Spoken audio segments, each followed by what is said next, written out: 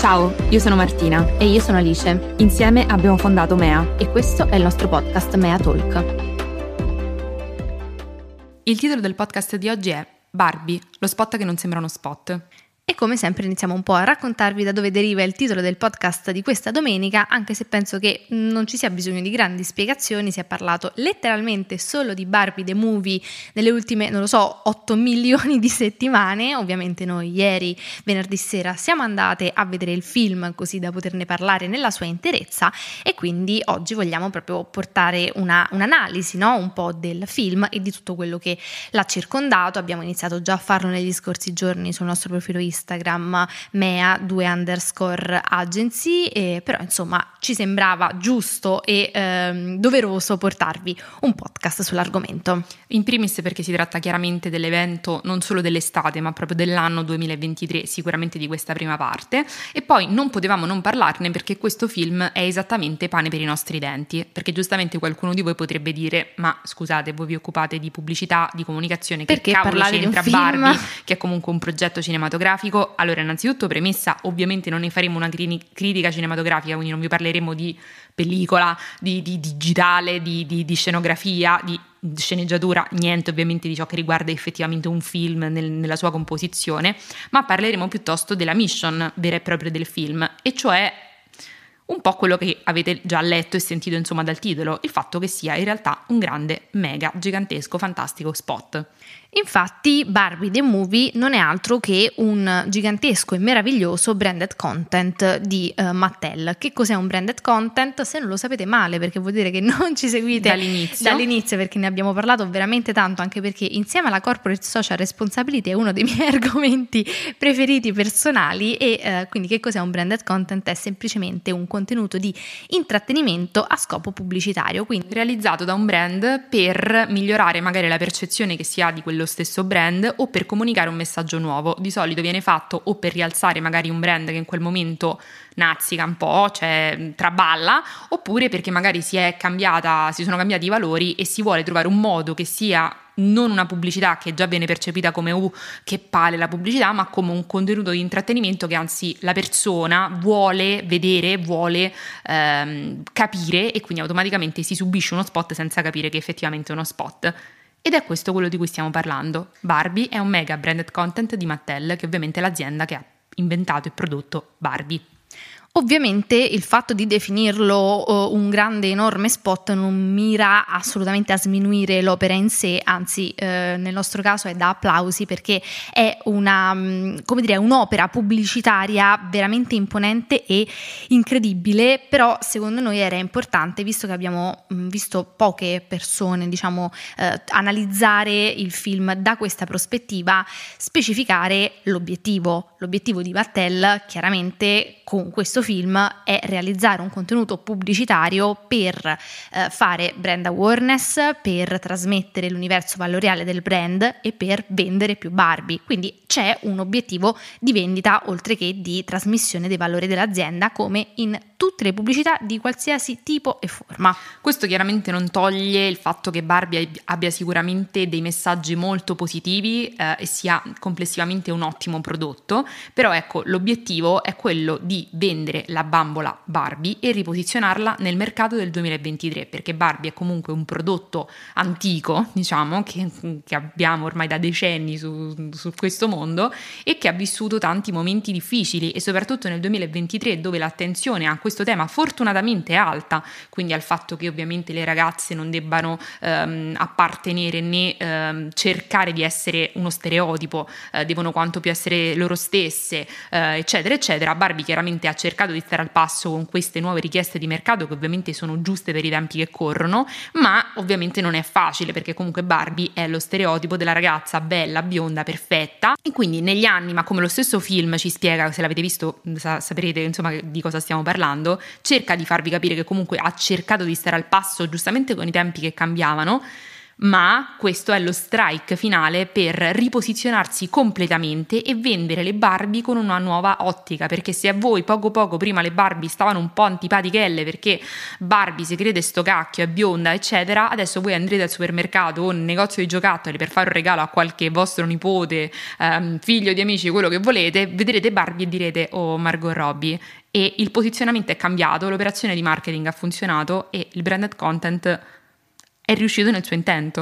Sì, diciamo che ci troviamo davanti ad una delle più grandi operazioni commerciali, secondo me, degli ultimi anni e anche a una delle più riuscite, perché non solo il film di per sé è perfettamente riuscito e soprattutto, almeno da quello che ho letto in giro, dai più non è stato percepito come altamente pubblicitario, come magari è risultato a noi, ma perché chiaramente noi siamo molto più all'interno del mondo e guardiamo anche con un'ottica diversa i prodotti diciamo di intrattenimento di questo tipo a cui veniamo poste di fronte, diciamo, ma anche e soprattutto per tutto quello che si è costruito intorno al film, da tutte le trovate pubblicitarie a tutte le collaborazioni infinite che sono state fatte tra appunto brand di qualsiasi tipo, da Burger King a Superga, Zara, Primark con Barbie. Diciamo che in questo momento il mondo è più rosa che mai. Mamma mia, questa per è me la settimana, un incubo. In questo momento tutto è rosa e in qualche modo è sempre stato così, ma in questo momento più che mai Barbie si è appropriata di un colore. In questo momento proprio il rosa vi fa pensare solo a Barbie, non alle ragazze in generale, come non lo so, il fiocchetto rosa sul portone dei vostri vicini vi fa pensare che è nata una bambina. In questo momento voi vedete una macchina rosa e dite sicuramente la ragazza o il ragazzo all'interno sono fan di Barbie. Vedete una ragazza tutta di rosa o un ragazzo vestito tutta di rosa e dite questo o questa sta andando al cinema a vedere Barbie, cioè è un collegamento immediato, un po' come il color Tiffany, è Tiffany punto e basta, anche se non sta parlando di Tiffany, esatto, anche se in quel momento non sta parlando di Tiffany. Quindi è una mega operazione commerciale che è stata fatta ovviamente all'interno del film e intorno al film. Sicuramente non vi sarete persi in questi giorni decine di TikTok, di reel, di foto di Margot Robbie e Ryan Gosling alle varie premiere del film nel mondo, che in qualche modo continuano a interpretare i personaggi che ovviamente interpretano all'interno del film. Quindi c'è Margot che sfila come fosse ovviamente una Barbie, perché comunque il suo aspetto la ricorda anche nella vita personale, sì, ecco. E quindi è una mega operazione, ma il marketing non è soltanto fatto intorno, il marketing è proprio il film che è marketing. Sì, quindi questa sicuramente è la base di partenza su cui svilupperemo tutto il podcast e ripeto, perché secondo me è un po' quando diciamo che le persone sono personal brand, può essere percepita come una cosa negativa, ma non lo è assolutamente, anzi cioè per noi, ripeto, è un'operazione di marketing geniale, anche perché non solo questo è un branded content di Mattel che anche all'esterno del film ha portato una serie di collaborazioni con centinaia di brand, ma anche all'interno del film stesso ci sono altri product placement. Sì, è bellissimo vedere come questa in realtà è come una collaborazione di quelle che vedete, non lo so, di due scarpe due marche di scarpe che non c'entrano niente, che collaborano tra loro. Ecco, è la stessa cosa. Mattel è il brand che decide di fare le collaborazioni e poi troviamo Birkenstock, sicuramente vi sarete accorti di Birkenstock perché è proprio urlata, anzi viene proprio detta la marca. Non ricordo se c'è anche un product placement verbale o soltanto allora forse visivo. No, ma si legge molto bene, cioè c'è la marca un primo si legge piano molto gigante. bene, non solo, adesso sta spopolando ovviamente la Birkenstock che rosa che si vede nella parte finale del film.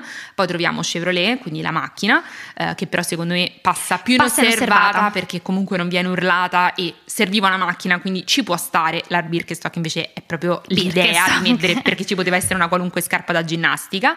E poi Chanel, che anche qui è molto elegante, come diciamo è giusto per un brand come Chanel. Sì, devo dire che anche quello parecchio urlato, perché c'è proprio si vede il logo. Porca miseria, c'è tipo un primo piano su quella borsa pazzesca, stupenda, la collana, meravigliosa. Io ricordo solo la collana con le palline, con quelle C maledette, però ecco è meno urlata. Invece Birkenstock è proprio protagonista di una scena all'interno del film, ma soprattutto secondo me non solo è protagonista, ma è un po' cioè la rappresentazione di quest'epoca, ma il passaggio soprattutto, cioè è l'inizio del viaggio dell'eroe, cioè lei sceglie la Birkenstock e inizia il suo viaggio, e poi quando il suo viaggio si conclude lei ha risolto l'enigma.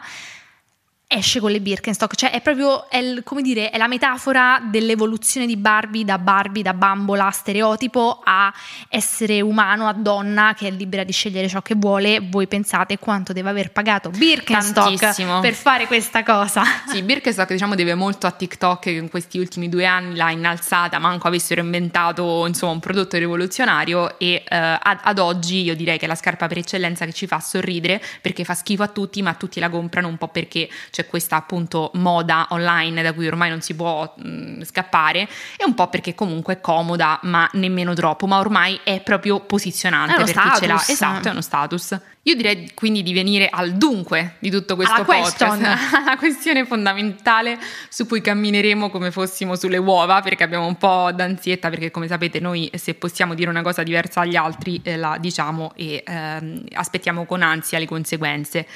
Dunque, che cosa succede? Diciamo che l'interpretazione principale del film e diciamo un po' i pareri che abbiamo letto, ovviamente diteci se avete letto altre cose voi, è che questo film sia un film con l'obiettivo di portare un messaggio di empowerment al femminile. Questo è sicuramente vero, quindi se voi ci chiedete Barbie the Movie è un film femminista? La nostra risposta è assolutamente sì. Per quanto ovviamente noi non siamo esperte dell'argomento, certo, in quanto divulgatrici, quindi dal nostro umile punto di vista la risposta è sì. Come persone che lo sono andate a vedere l'hanno sicuramente apprezzato, sì, sicuramente è un film molto forte, soprattutto anche se non è in realtà per bambini, bambine. No, decisamente comunque ha un messaggio di quel tipo che sicuramente negativo non è. Ma se la domanda che voi ci ponete è l'obiettivo del film era quello? L'obiettivo del film è mandare messaggi femministi e rivoluzionare la visione della donna nel mondo? No. È una cosa che non il principale. No, è una cosa che si è voluta fare per avvalorare, per rendere ancora migliore il prodotto, ma l'obiettivo di questo film è vendere e riposizionare Barbie di Mattel, e questo scopo non è mascherato, cioè questa cosa che vi stiamo dicendo, nonostante l'ansia di Ali ribadire che noi non vogliamo demonizzare questo film, no, ve lo voglio ripetere, è che questa cosa è chiara, ma è fatta talmente bene, perché come vi diciamo da sempre, se ci seguite da sempre, quando le cose sono fatte bene non vengono percepite come ADV, ma lo sono, né più né meno, perché lo scopo di questo film è sicuramente far passare dei messaggi positivi, ma il primo obiettivo è stato: come riposizioniamo Barbie nel 2023? Barbie, che rappresenta lo stereotipo per eccellenza della ragazza perfetta, nel 2023, dove la perfezione non è più ricercata e anzi viene demonizzata, come facciamo a rendere quel giocattolo che è la nostra punta di diamante ancora attuale e venduto?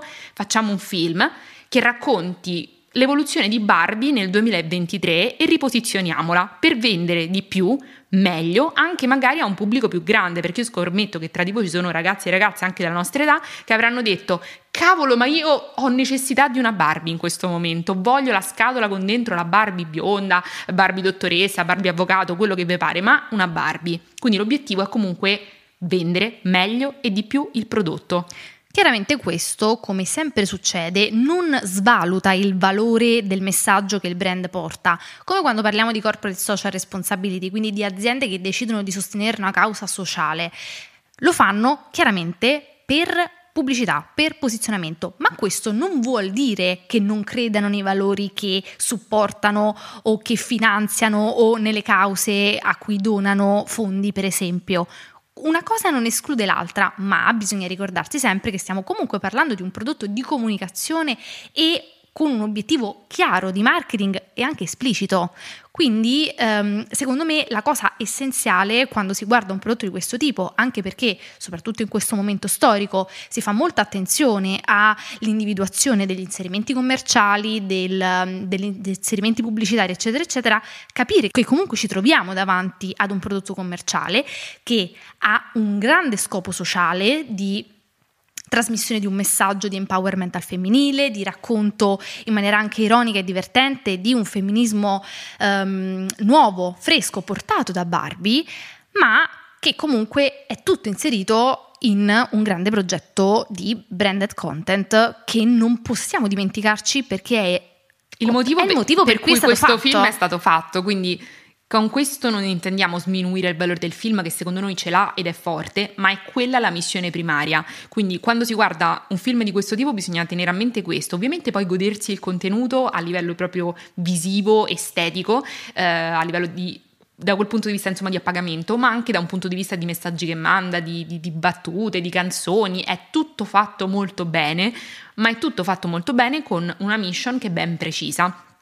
E non stiamo scoprendo l'acqua calda, nel senso che questa cosa, se cercate su a parte è abbastanza ovvia, sì, è palese, perché comunque è un prodotto, Barbie è un prodotto, non è la storia di una ragazza, ma poi è oggettivamente prodotto da Mattel Films, sì, esatto, che si mette anche all'interno della storia e si ridicolizza proprio ancora di più per farvi amare Barbie, che però è venduta dalla stessa azienda che si sta ridicolizzando.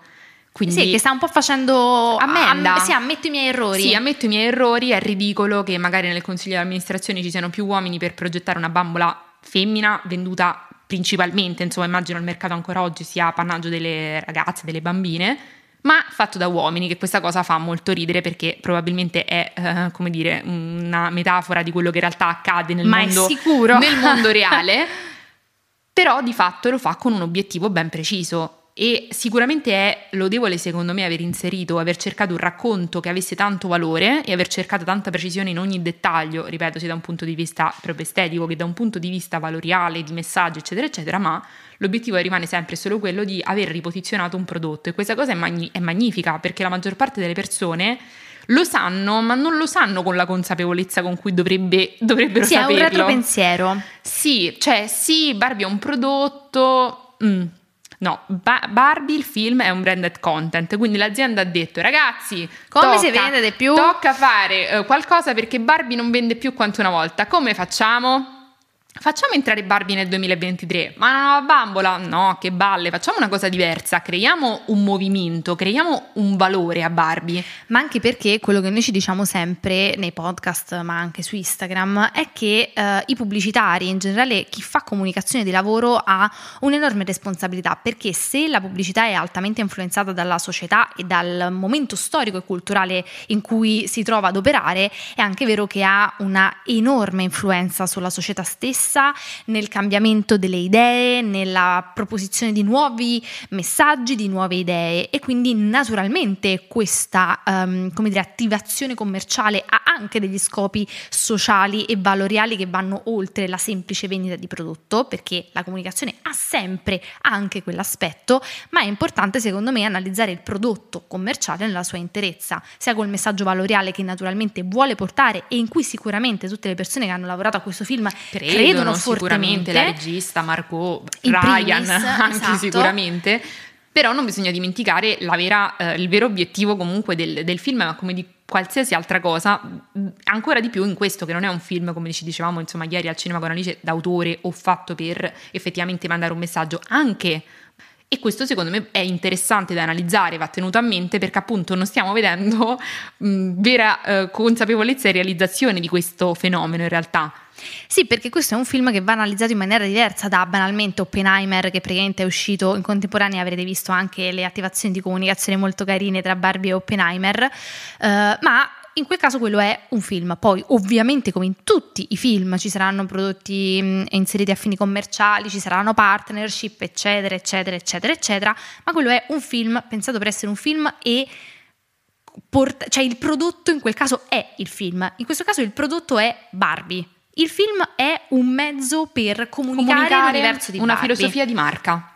Questo film serve per comunicare i nuovi valori di Barbie nel 2023. E poi considerate comunque che Barbie è un giocattolo, e questo si esplicita molto bene anche all'interno del film, tra l'altro nemmeno in maniera sottile, cioè c'è proprio una voce fuori campo, praticamente come fosse uno spot pubblicitario vero e proprio, che ci racconta che Barbie è un giocattolo diverso, perché non rappresenta un bambolotto, ma una donna adulta che fa la sua vita, quindi è un giocattolo che è fortemente figlio del suo tempo e deve seguire necessariamente le evoluzioni, i cambiamenti culturali della società in cui si trova a interagire con le bambine e i bambini, no, di tutto il mondo. E quindi era necessario questo passaggio che in realtà abbiamo visto essere iniziato già da tanti anni, ne abbiamo parlato tantissime volte e è una delle operazioni secondo me di riposizionamento migliori. Cioè voi pensate a quanto deve essere stato difficile trasformare lo stereotipo della donna perfetta secondo i canoni di un'altra epoca nel simbolo che dal pubblico è percepito come il simbolo femminista del 2023. Cioè, raga, nel senso, chapeau a tutto il team di comunicazione, perché veramente infatti era un'ottima operazione di marketing. Sì, diciamo che forse non è la recensione che vi aspettavate, ma invece secondo me no, sì. secondo me Dai, esattamente. Se ci conoscete è esattamente questo, ma perché chiaramente, come vi abbiamo premesso, non possiamo parlare di qualità del film in sé, perché non è il nostro lavoro. A me l'unica parte che mi ha devastato sono state i 10 minuti di canzoni di Ryan Gosling, non ce la facevo più. Ma secondo me ci stavano, io stamattina già l'ho sentite le canzoni. Sì, io pure, ma mio Dio, ma quelle 10 minuti, 3 canzoni di fila, ho detto ma si è trasformato in un musical. Vabbè, ma tieni i problemi. Scusate, vabbè, questi ne parleremo in però separato. Ecco, sicuramente se volete sentire delle critiche fatte da persone che se ne intendono, ci sono N.000 sicuramente ragazzi, sì, ragazze che se ne occupano. Noi vi parliamo soltanto dell'aspetto pubblicitario, che in questo caso però è il cardine centrale. Vero, è il nostro lavoro, quindi per noi è goduria pura, perché vedere un prodotto pubblicitario che viene percepito solo come un prodotto di intrattenimento è la ciliegina sulla torta, è aver fatto un lavoro fatto talmente bene che non sembra avere l'obiettivo che in realtà ha, perché come sapete tutti voi, perché ci mettiamo in mezzo anche noi, quando vedete ADV, che sia sul post dell'influencer di turno, che sia una pubblicità in televisione, voi già partite prevenuti con che schifo, non mi piace, non mi convince. In questo caso state vedendo la stessa cosa, cioè un mega ADV, cioè il sottotitolo di Barbie dei movie è advertising, che dura 2 ore, non so nemmeno quanto dura, ma non viene percepito come tale, eppure lo è più di qualsiasi altra cosa al mondo, ma è fatto talmente bene, così tanto infiocchettato, e che uno quasi non se ne accorge. E ripetiamo, non è una cosa negativa, anzi chapeau a tutti quanti, anche a Mattel che si è lanciato in un'operazione che sarebbe potuta essere un boomerang enorme, perché comunque queste cose le pensi, sono fantastiche, le fai, potrebbero non essere così fantastiche, e invece riesce perfettamente, perché sicuramente poi è stato creato un hype pazzesco, sicuramente era un film anche relativamente facile da vendere a livello estetico, perché Barbie interpretata da Margot Robbie e il rosa, diciamo che non è che insomma servisse proprio spremersi le meningi per fare un bel marketing intorno, per creare collab, però sicuramente sulla parte di messaggi poteva essere molto rischiosa, sicuramente è convincente, però secondo me va analizzato per quello che è, ovvero una qualsiasi operazione di un'azienda che ha quel budget, perché l'obiettivo di tutte le aziende è vendere. Poi lo si può fare male, e che schifo, che tristezza, soprattutto con certi budget, ma lo si può fare anche molto, molto bene, anche dando dei messaggi importanti che quindi danno anche valore a un prodotto che sennò sarebbe soltanto compra sto giocattolo, e invece è raccontiamo la nuova, tra virgolette, visione della donna del 2023 da parte dell'azienda Mattel e da parte di Barbie. Facciamo dire a questa bambola che tutti amiamo, ma anche tanti odiano, delle cose, e riposizioniamoci tutti quanti e creiamo anche un bel prodotto di intrattenimento. E quindi chapeau.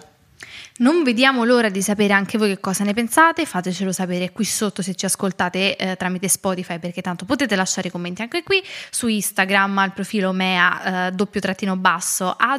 ovunque, insomma siamo molto molto molto curiose, e noi ci diamo appuntamento alla prossima domenica con una nuova puntata dello speciale podcast, con un ospite molto speciale, che probabilmente non vi aspetterete, quindi siate pronti. Non ve la potete perdere. Alla prossima domenica. Ciao! Alla prossima!